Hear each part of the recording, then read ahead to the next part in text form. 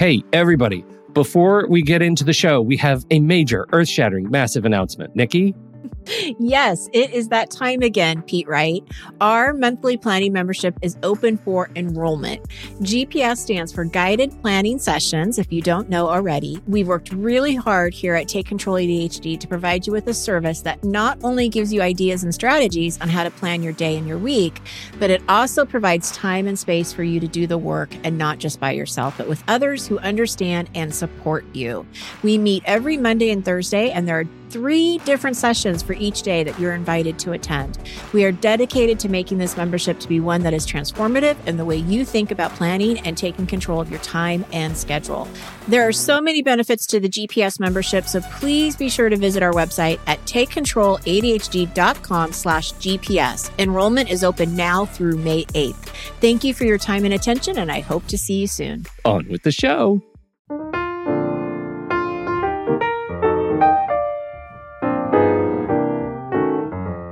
Hello, everybody, and welcome to Taking Control, the ADHD podcast on True Story FM. I'm Pete Wright, and I'm here with Nikki Kinzer. Hello, Pete Wright. Hello, everyone. It is a beautiful day. The sun is shining. The weight of the world is light upon our shoulders. How do we feel about that? Good? Well, your sun might be shining, but mine is very cloudy. Oh, no. We're only a little ways apart. That's not right. I know. Oh, well. I don't know what that's all about, but well, things are good though. They're still very, very good. Sun or not, doesn't matter. So good. Things are good. And we have a fantastic guest on the show today. We are talking all about productivity, the productivity spiral, and I cannot wait to introduce you to her. But before we do that, head over to takecontroladhd.com, get to know us a little bit better. You can listen to the show right there on the website or subscribe to our mailing list, and we'll send you an email each time a new episode is released. You can connect with us on Twitter or Facebook at Take Control ADHD. And if this show has ever touched you or helped you make a change in your life for the better, we'd appreciate it if you'd consider visiting us on Patreon, patreon.com/the ADHD podcast. This is listener-supported podcasting. For a few dollars each month, you can get access to early episodes of the show. You can join us for a live stream recording and Q&A with our guests. And of course, you help support the growing initiatives of the ADHD podcast, like, for example, transcripts. All of that comes to you thanks to supporters at patreon.com/the ADHD podcast. We hope to see you there.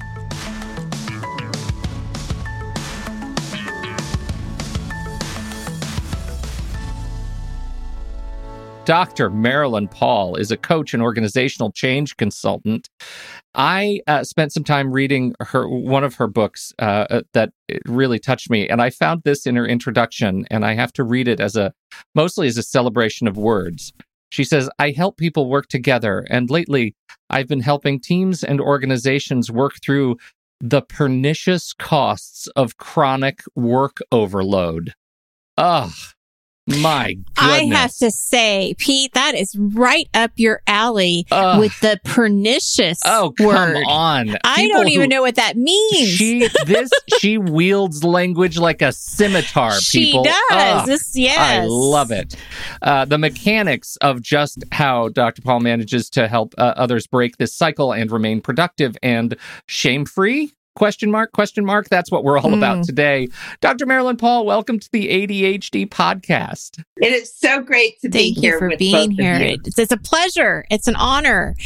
This is from An Oasis in Time, How a Day of Rest Can Save Your Life by the good Marilyn Paul. And I want to start with this bit of the book because I think it sets the stage well for our conversation, the conversation that we'd like to have. In this passage, you're talking about Alan, who is a physician who has just gone through and described a pretty horrific average day. And this is your reflection on that. Alan is just one of millions of people struggling to keep up with a culture avid for productivity. The American Institute of Stress reports that job pressures are far and away the major source of tension for Americans.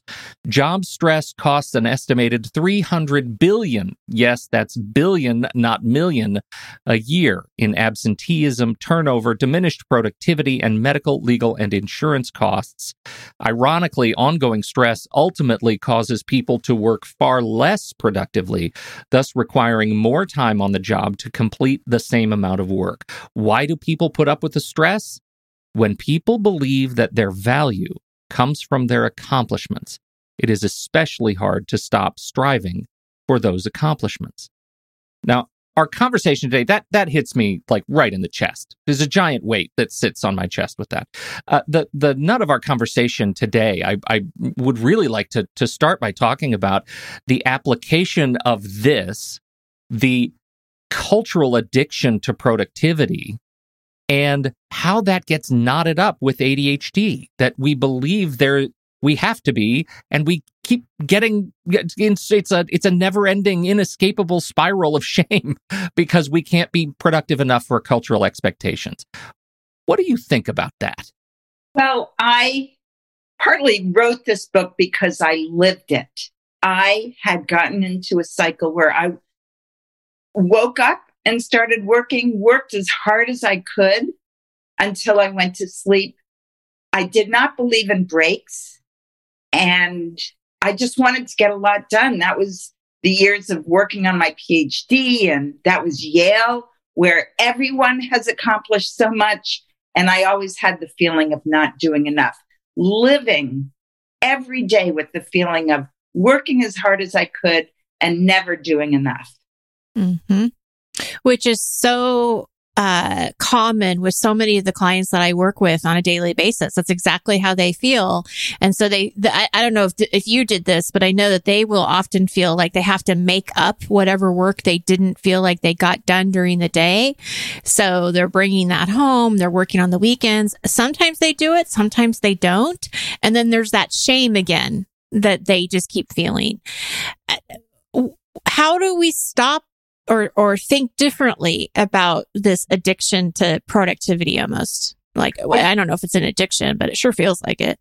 I think it's very helpful to start with where our culture is and really understand that there is a difference between valuing accomplishment and valuing nonstop action. Like, let me try to make that clear. We believe without a doubt that doing more gets more done. Sounds logical, right? The problem is the more we do of the things that are not our priority, that are not done with focus and energy, that are not done with excellence, we actually pile up actions that don't help us accomplish our goals. So we're doing a lot, and yet we can get to the end of the day and feel that we haven't done anything. And it's a pattern. So part of what I've studied is both the culture at large, where we really love to tell each other that we're busy, that we're working hard. We love to tell each other about our accomplishments. Okay, we understand that.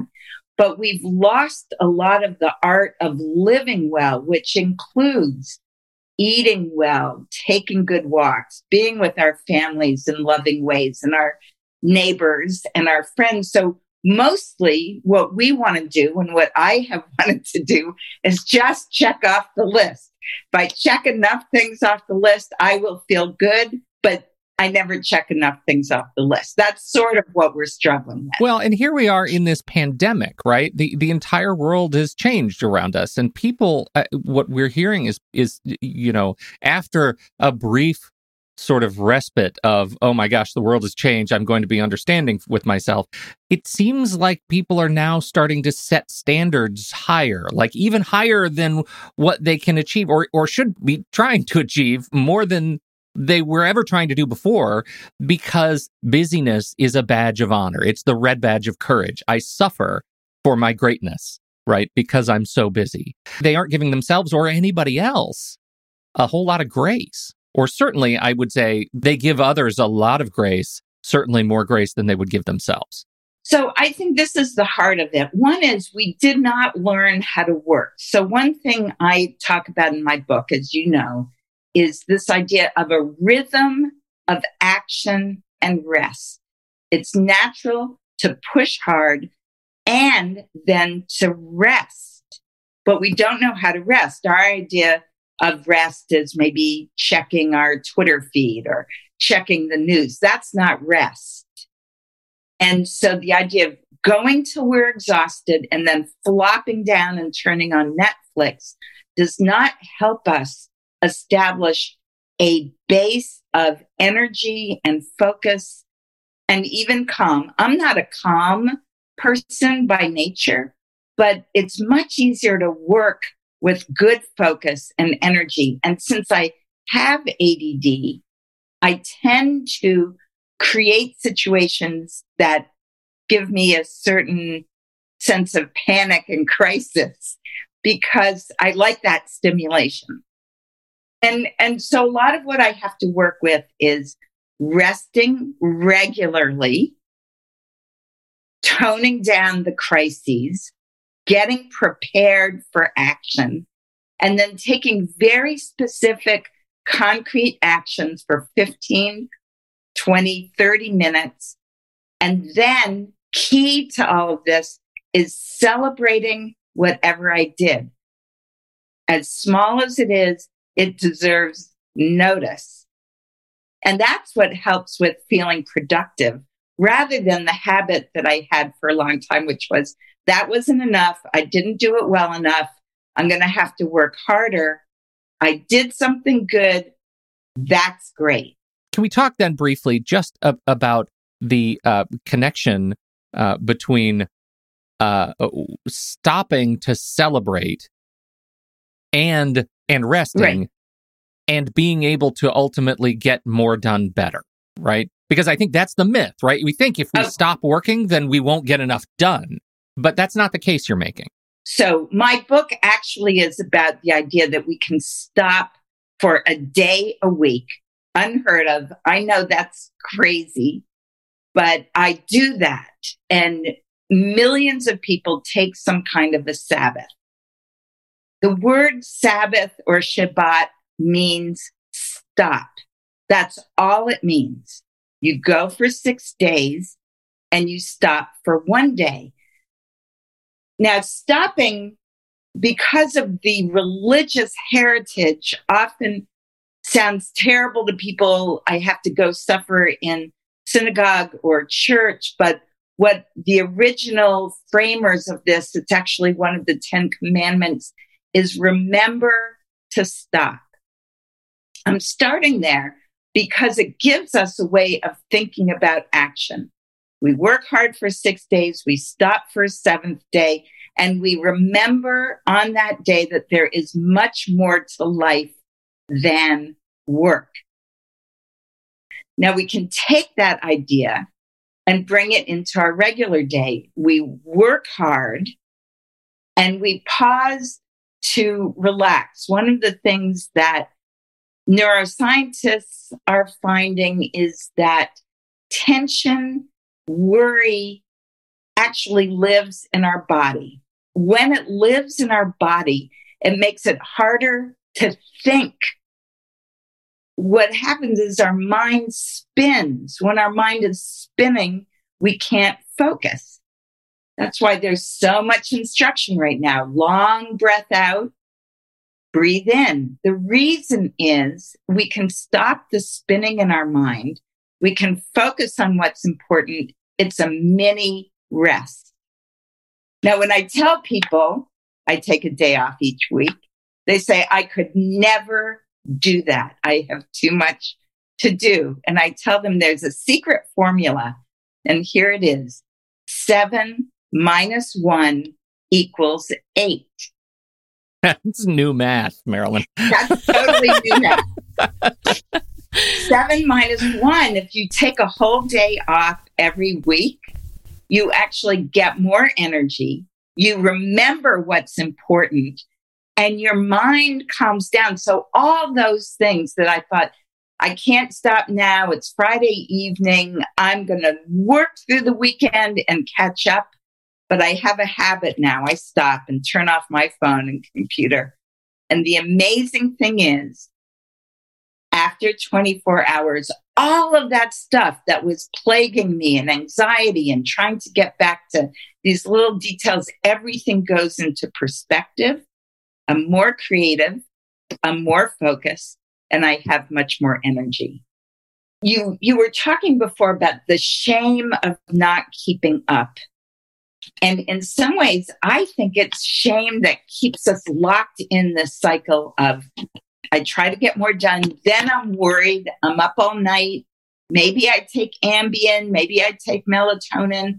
I wake up, I feel awful. When I feel awful and I'm pushing myself hard, I really do not know anymore what is most important.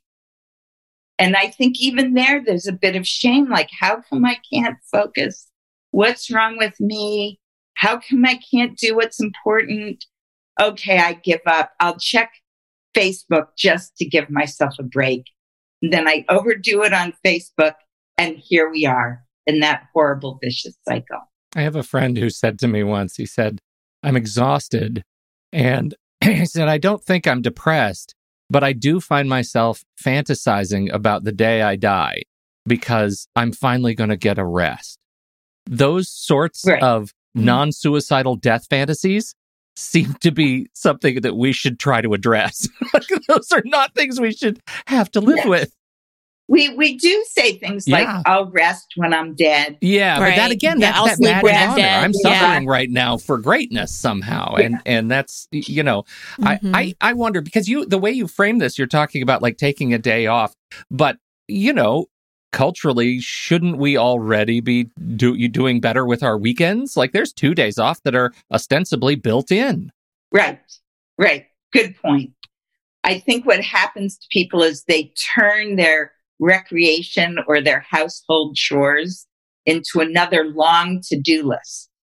So I have a friend, for example, who's a potter, and her pottery was meant to be creative, artistic, relaxing. But she turned it into, first I'll go do errands.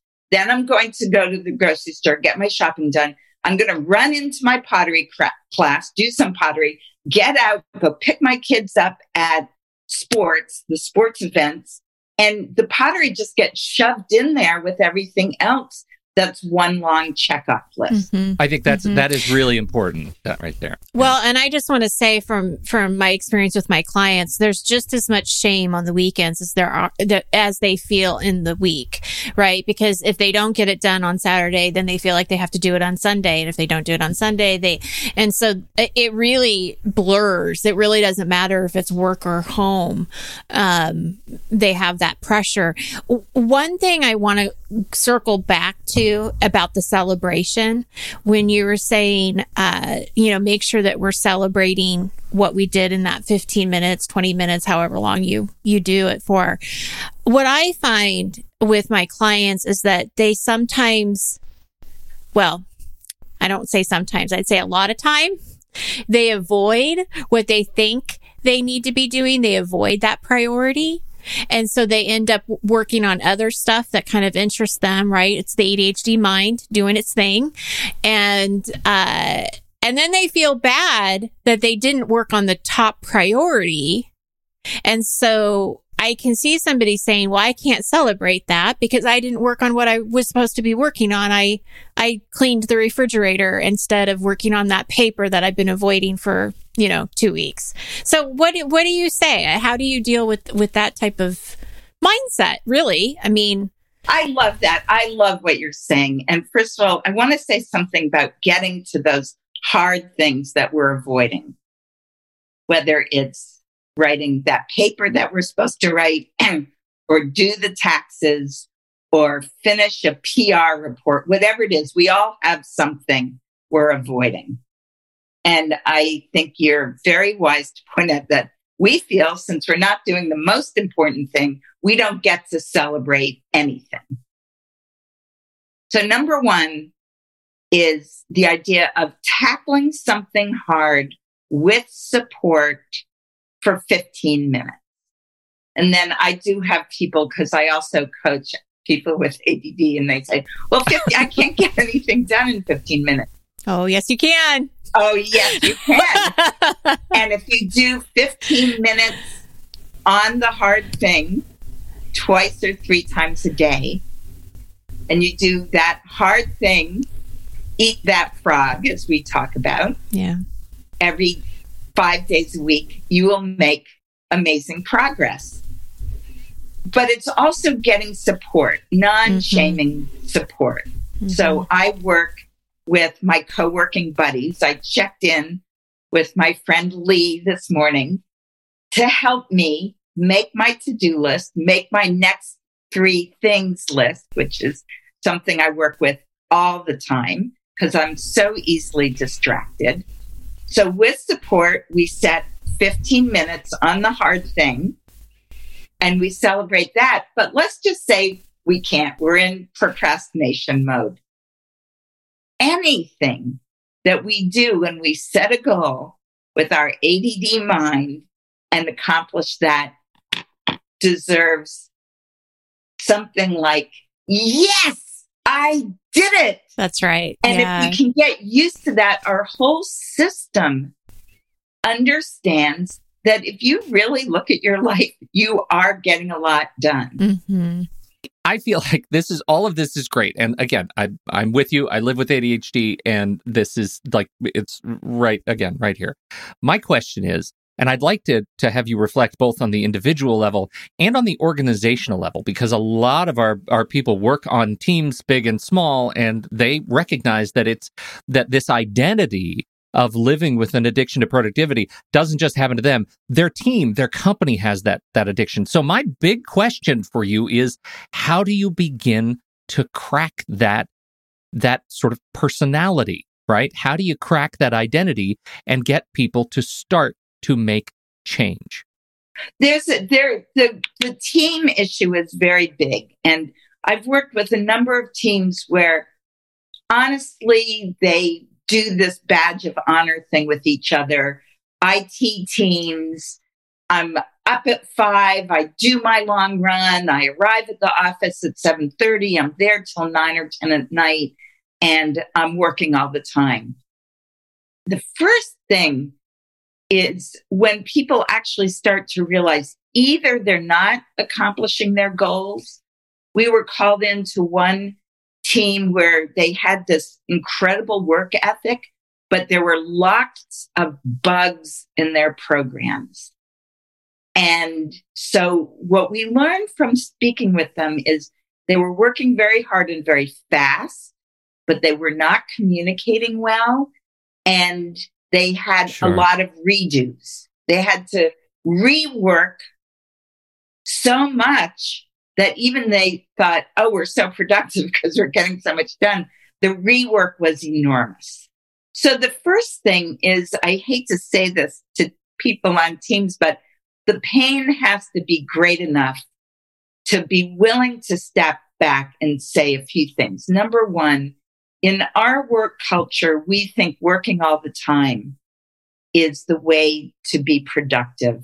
And it's simply not true.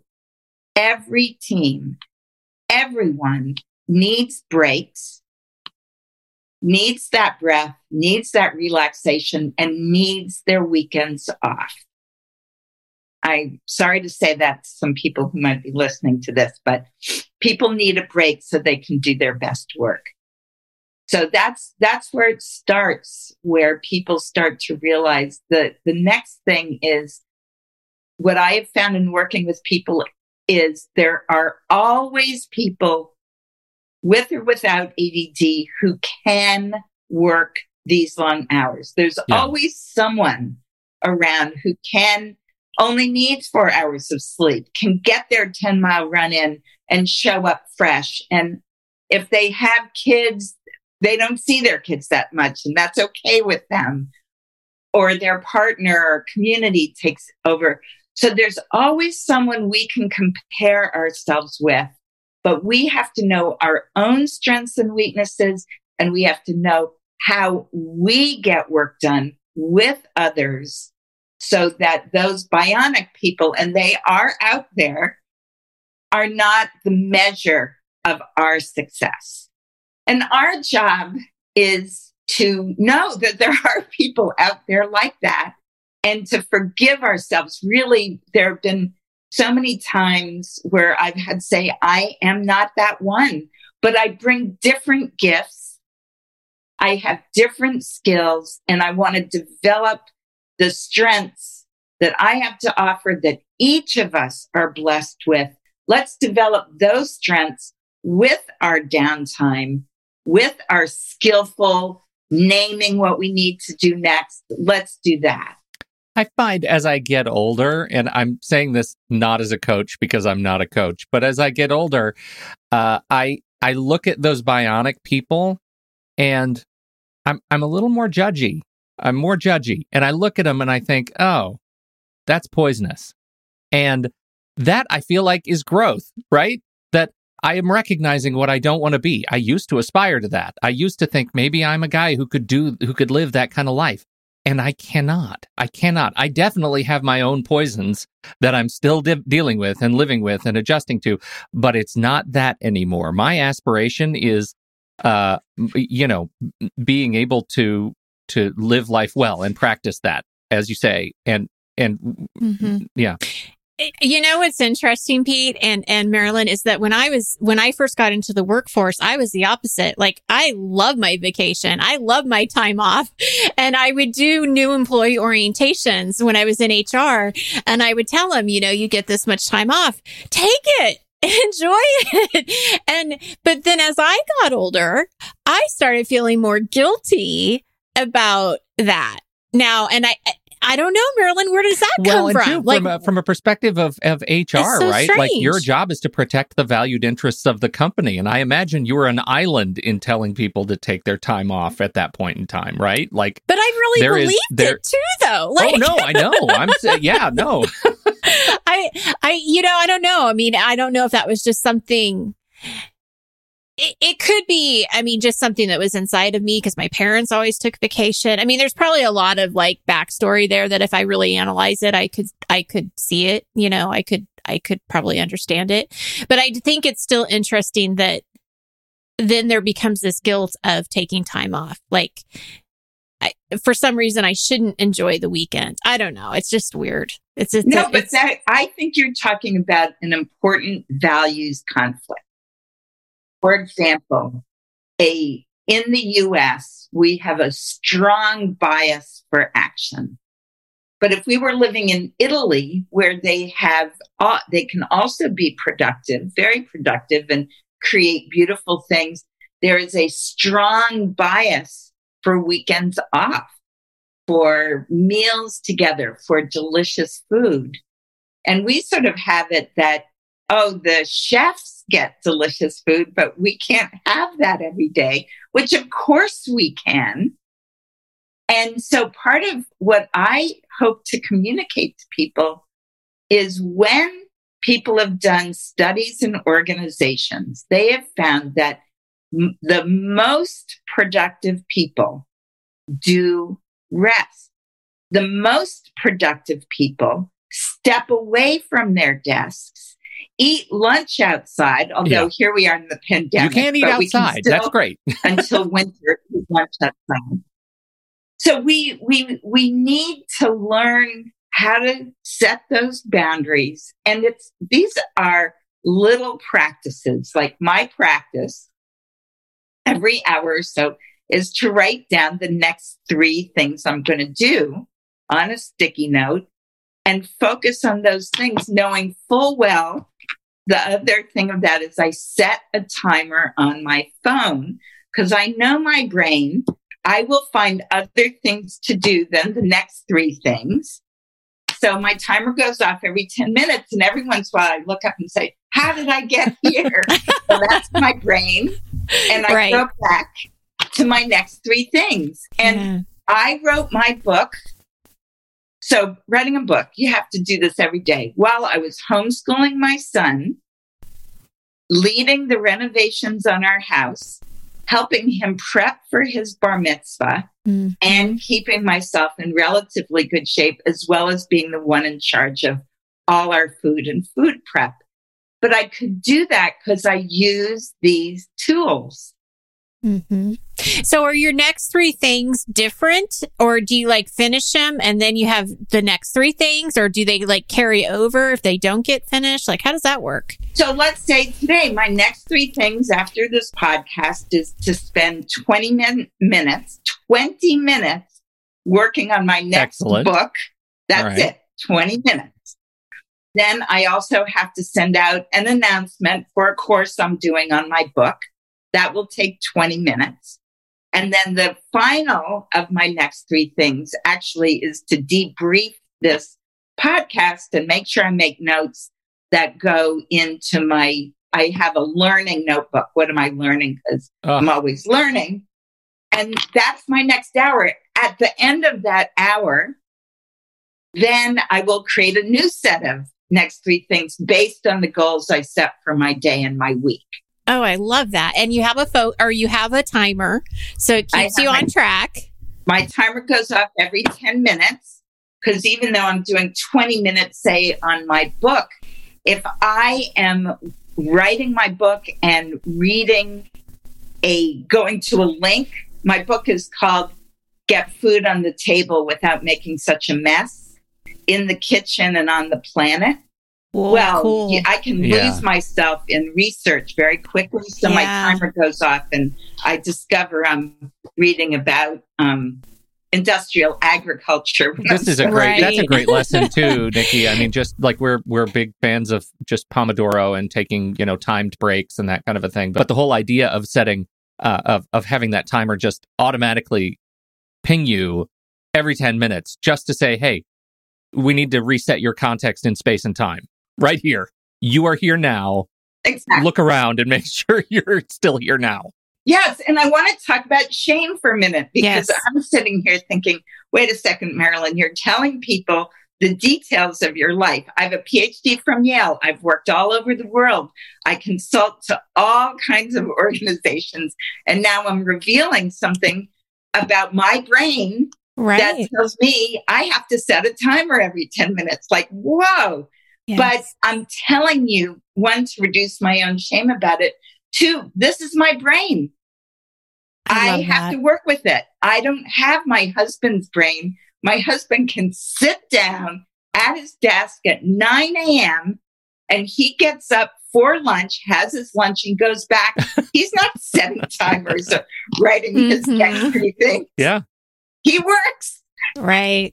But what's so wonderful about that is that there's such a or such a beautiful statement around acceptance with what you're saying. This is how my brain works. This is what I need. These are the tools I need. There is no shame in that. It doesn't make your husband any better of a worker than you are. It's you, both of you work the way that you need to work. And I think that's definitely one of the messages that Pete and I try to let our listeners know is that you don't have to do it the way somebody else does it. You don't have to be like another ADHD or neurotypical. It's all about what works for you and accepting that and knowing that that's great. That's beautiful. I mean, it doesn't have to look the same. We don't want it to look the same. And I just think that's a great example of that when you were saying that. If you don't take ownership of your brain, who will? Right? I wonder, when did you start doing the micro timers? When did you learn that was how your brain worked? Oh, years and years ago. I mean, before smartphones, I had a little timer, wonderful timer. I have a whole thing on timers in my first book. It's hard to make a difference when you can't find your keys because I found this out, 20 years ago. I could really see that I have an interesting brain, but I want to say a word about this whole thing. We're all different and he's not more productive necessarily. It's work for me still to accept the way I am. I'm not neurotypical, and to get through school and graduate school and feel good about ourselves. Our learning style, our learning approach is something that I still do affirmations. I set my timer. I appreciate myself. And one of my new tools that I just learned is to imagine my friends and colleagues cheering me on. I have a cheering squad because if I make a mistake, I am so quick to beat myself up. So even if I make a mistake, my cheering squad is get up, keep going. I don't know if you've ever been to a marathon. Have you ever visited a marathon? Okay, so you know how they're running and there's cheering in the street. Oh, that's fantastic. I imagine that. That's great. I love that. I have a question for you. So on this day off, you had mentioned taking a 24-hour break from, I believe I read it in your book, and you may have said it, electronics, devices? Yeah. Okay. That's hard. I want to temper that because if we're going somewhere, I do turn on our GPS. If I need to meet someone, I don't mind texting back and forth. I am not an Orthodox Jewish woman. But I find that if I put my device, if I block it or put it away, that it restores my mind to the present situation. So I prefer not to turn on my devices. If I have to, I will. It's not hard and fast. Right. So I've always wanted to do that. I've always thought it would be a great idea. And I'm not addicted to my phone in the sense that I always have to have it on me. In fact, a lot of people will try to call me or text me and I'm not looking at it on the weekend. But there still is, this pull to check it. And I still feel like for me, it's easy to take a day off. But for the people who that's not easy for, and maybe the phone isn't as easy for them to walk away from, except for like what we're talking about with texting if you're meeting someone and such. Where does a person start? Like, how do you get into that mindset that this could save my life? This really will increase my productivity. I mean, we can tell it to them, but how do they really start believing it? So the whole idea, I started very slowly. I was in graduate school. I was invited to a Shabbat dinner. That's a Friday night meal. I turned it down 3 or 4 times. No, I'm too busy to take an evening off. But a friend said, no, you've got to come. And I went to this meal. And the reason I'm mentioning that is it was not long. It was a couple of hours. I did not know what was going on. I did not want to be there. But something happened where I recognized relaxation together. And I went home and went back to work.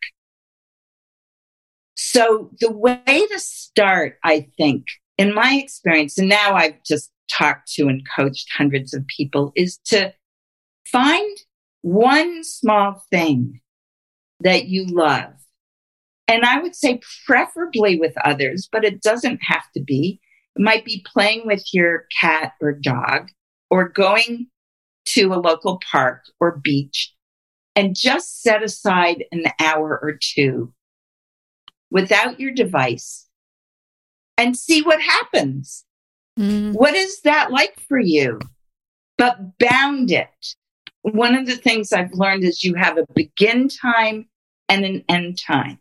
And when you're in your time off, really savor. And the other thing I will say is this takes practice. Setting aside our to-do lists. And I think just as important as setting aside our device, it's not just setting aside our to-do list, but setting aside the haunt list. The haunt list is all those things we haven't gotten to, those thank you notes for our wedding 10 years ago. Right. I mean, there's all of us. Did you make that up, Marilyn? Where does I've never heard that before. And it just hit me right here. Yeah. That term. I'm going to live with that. What is that yours? That I was working with a client who she said, Marilyn, I can put down my phone. I can put down my to-do list, but then there's my haunt list that comes with me when I watch a movie, when I'm cooking something, my haunt list. So we talked about how do you even put down your haunt list? It's amazing. Yeah. That term is fantastic. Yeah. Welcome to the title of the podcast. That's right. That's amazing. So our great appreciation to your client. How do we turn to this other world, which is right there? Right. Yeah. It's right here. Mm-hmm. How do we turn to connection with self, other, and our higher power? Mm-hmm. How do we look at the leaves not as something to sweep up or to blow off our deck or patio, but how do we see the patterns? How do we be grateful? And that's where I think ritual comes in, even a little ritual like lighting a candle or turning on music or putting a special shirt on or spraying ourselves with some perfume, just something to interrupt the feeling that there is always something to do. Here is the thing. There is always something to do. Right. And to live the kind of lives that we want to live, there is also a way to be. Now, when we're not accomplishing, when we're not trying to get anything done, there is still playing. There's reflecting. There's enjoying. There's reading. There's dancing. There's delighting. There is appreciating. Mm-hmm. There is being grateful. There are all these other things we can do that are more in the being mode, but we need to practice them. I have a yoga friend who does her yoga like she does her to-do list. Now I'm going to improve my downward dog. Up, up, down, down. She's always counting, always. Well, let's do our yoga for an hour with just inquiry. Mm-hmm. Just renewing. Just, oh, that's interesting. I can't do that today. What is that? Not, now I'm going to do it. So we change our mindset. Right. You know, something that has happened to me, and it just happened the other day when my daughter and I were driving, there was this beautiful sunset, Saturday night. It was breathtaking. And we both were just like, that is so beautiful. That is so beautiful.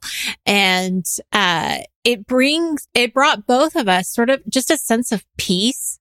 Yeah. That everything in the world can be kind of chaotic, but when you look at the sunset and you see the beauty of the colors and it's just, it just gives you peace. Like, okay, it's going to be okay. Everything's going to be okay. Yeah. There's bigger things. Than just everything that we're dealing with right now. There's bigger things.